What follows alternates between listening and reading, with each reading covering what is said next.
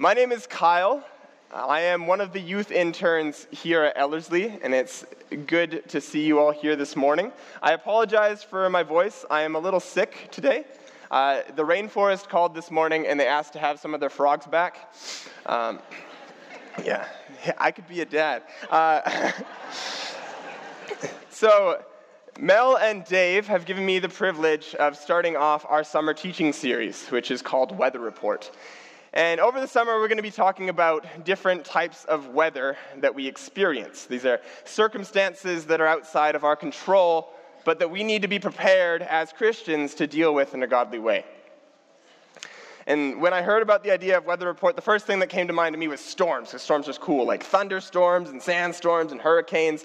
And as I thought about what those translate to in real life, having the storms that people go through in life that are outside their control of sick loved ones and bad relationships and tight finances, I realized that I really haven't experienced that many of those. And if any of you guys sitting here are in a storm right now, I'm sure the last thing that you want is some 22-year-old boy telling you how to deal with those storms in your life. I can tell you what I am an authority on, though, and that's sunshine. I may not look like it. This is about as tan as I get, but my life has been very sunny. When I'm talking about sunshine in this sense, I mean blessed. I've lived a life of blessing. I was born in Canada to a loving family that loves God, that loves me, and loves each other. I have access to a great education, and I'm healthy. And that's the first thing that I think I need to establish about sunny weather and about sunshine, is that I didn't earn any of these things.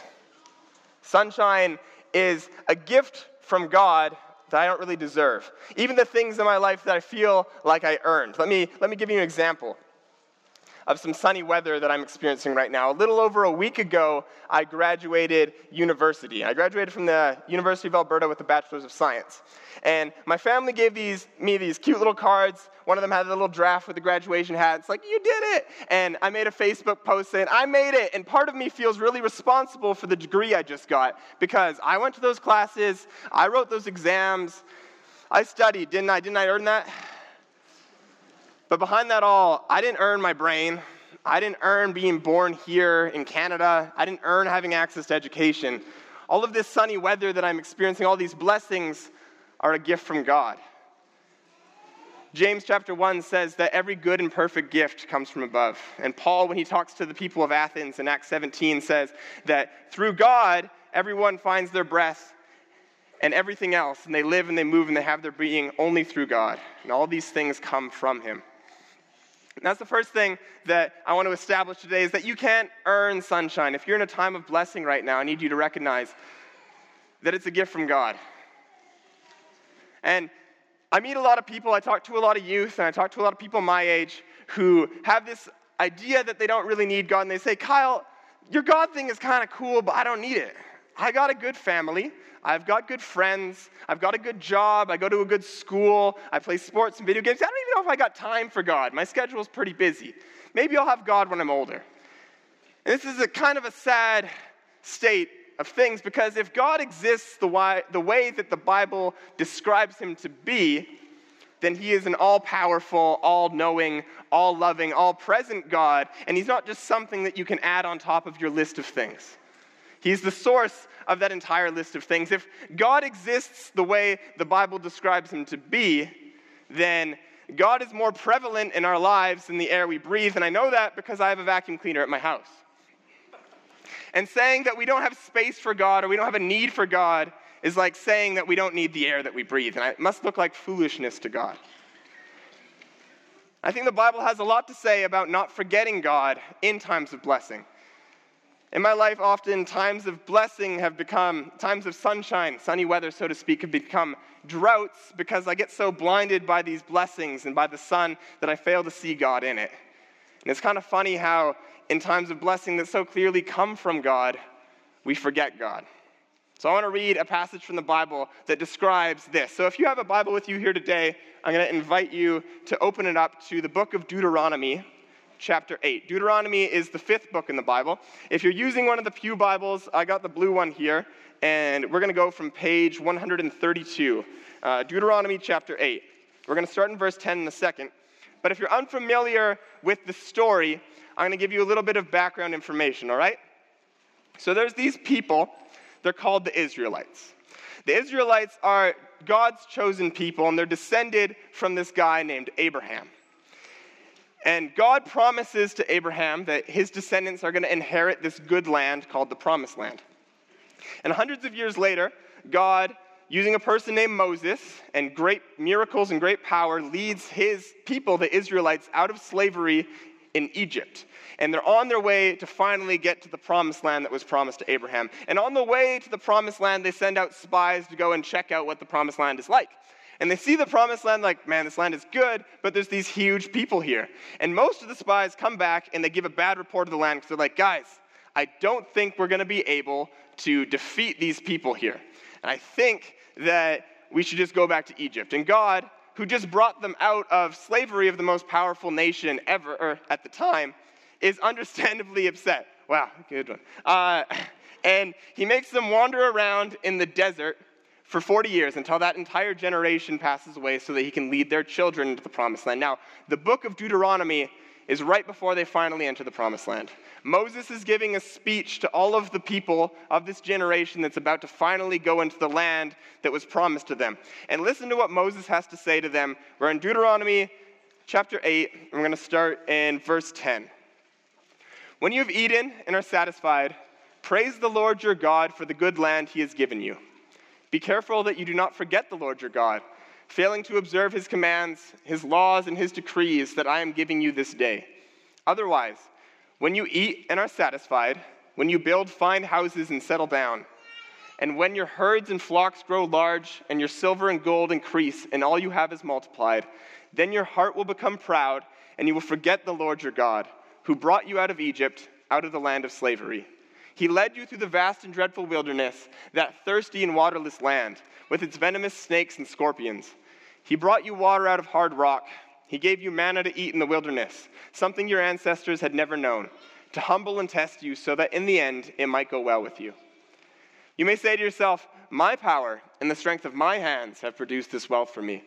But remember the Lord your God, for it is he who gives you the ability to produce wealth, and so confirms his covenant, which he swore to your ancestors, as it is today. One thing that I forgot to mention is, during the 40 years that the Israelites are wandering around in the desert, God sustains them. He makes bread come down from heaven. He makes birds fall out of the sky. He brings water out of rocks. He makes sure their sandals don't fall off their feet. And God knows, and I think Moses knows, that as soon as they get what they're looking for, as soon as they get to the Promised Land and they get those blessings that were promised to them, they're easily going to forget God. Yet God still wants to bless them. He still wants to fulfill his promise to Abraham to bring them into the Promised Land. And if you fast forward, the rest of the Old Testament is the story of the Israelites forgetting God in times of blessing.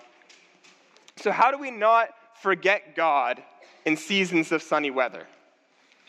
I don't think the answer lies in feeling guilty about the blessing that God gives us. I think a start to the answer is in verse 10 of Deuteronomy chapter 8. When you have eaten and are satisfied, praise the Lord your God for the good land he has given you. Recognize that you can't earn sunshine. It's a gift from God. But you can enjoy it, and you can praise him for it. If you're in a time of blessing right now, enjoy the blessings that God's given you and give thanks to him because he's the source of these blessings that you're experiencing.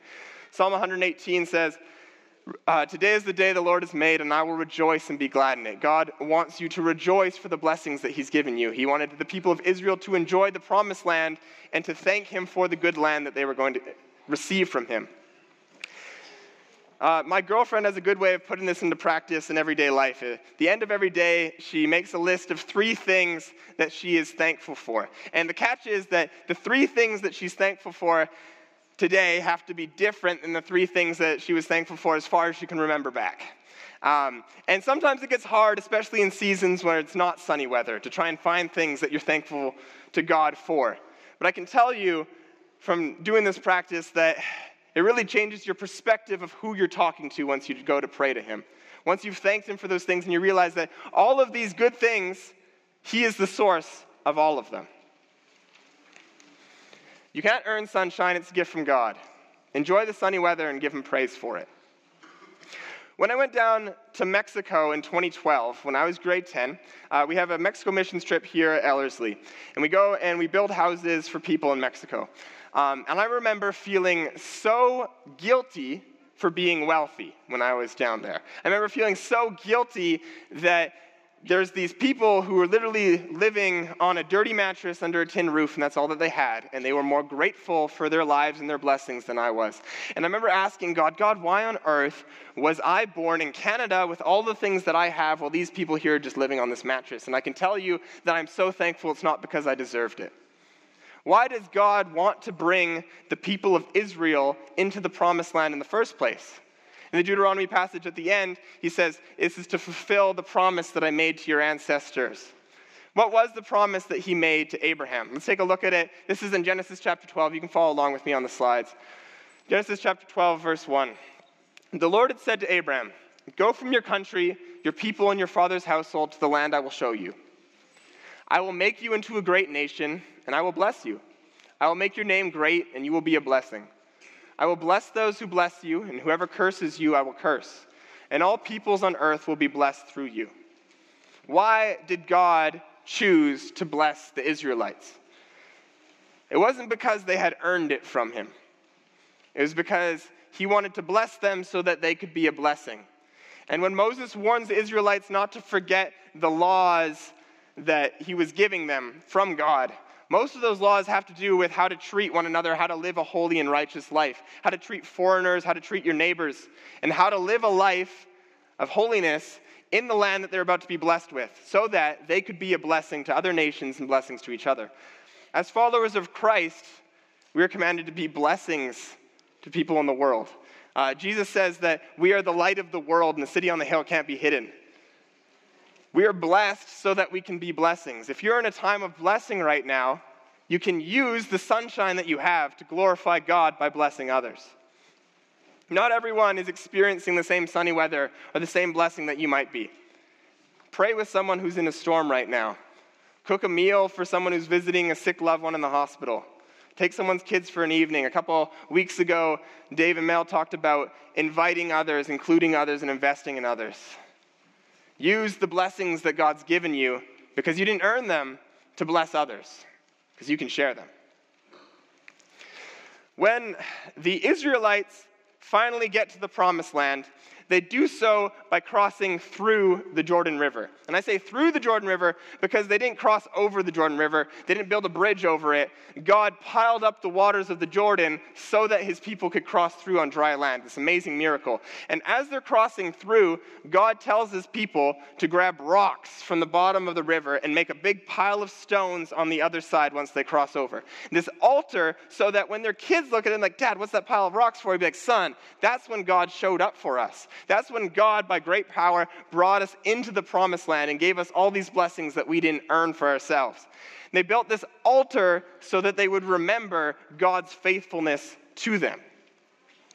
In most of my messages that I give to the youth, I give some sort of weird animal analogy. So here's an analogy for this principle. This guy here is called an African lungfish.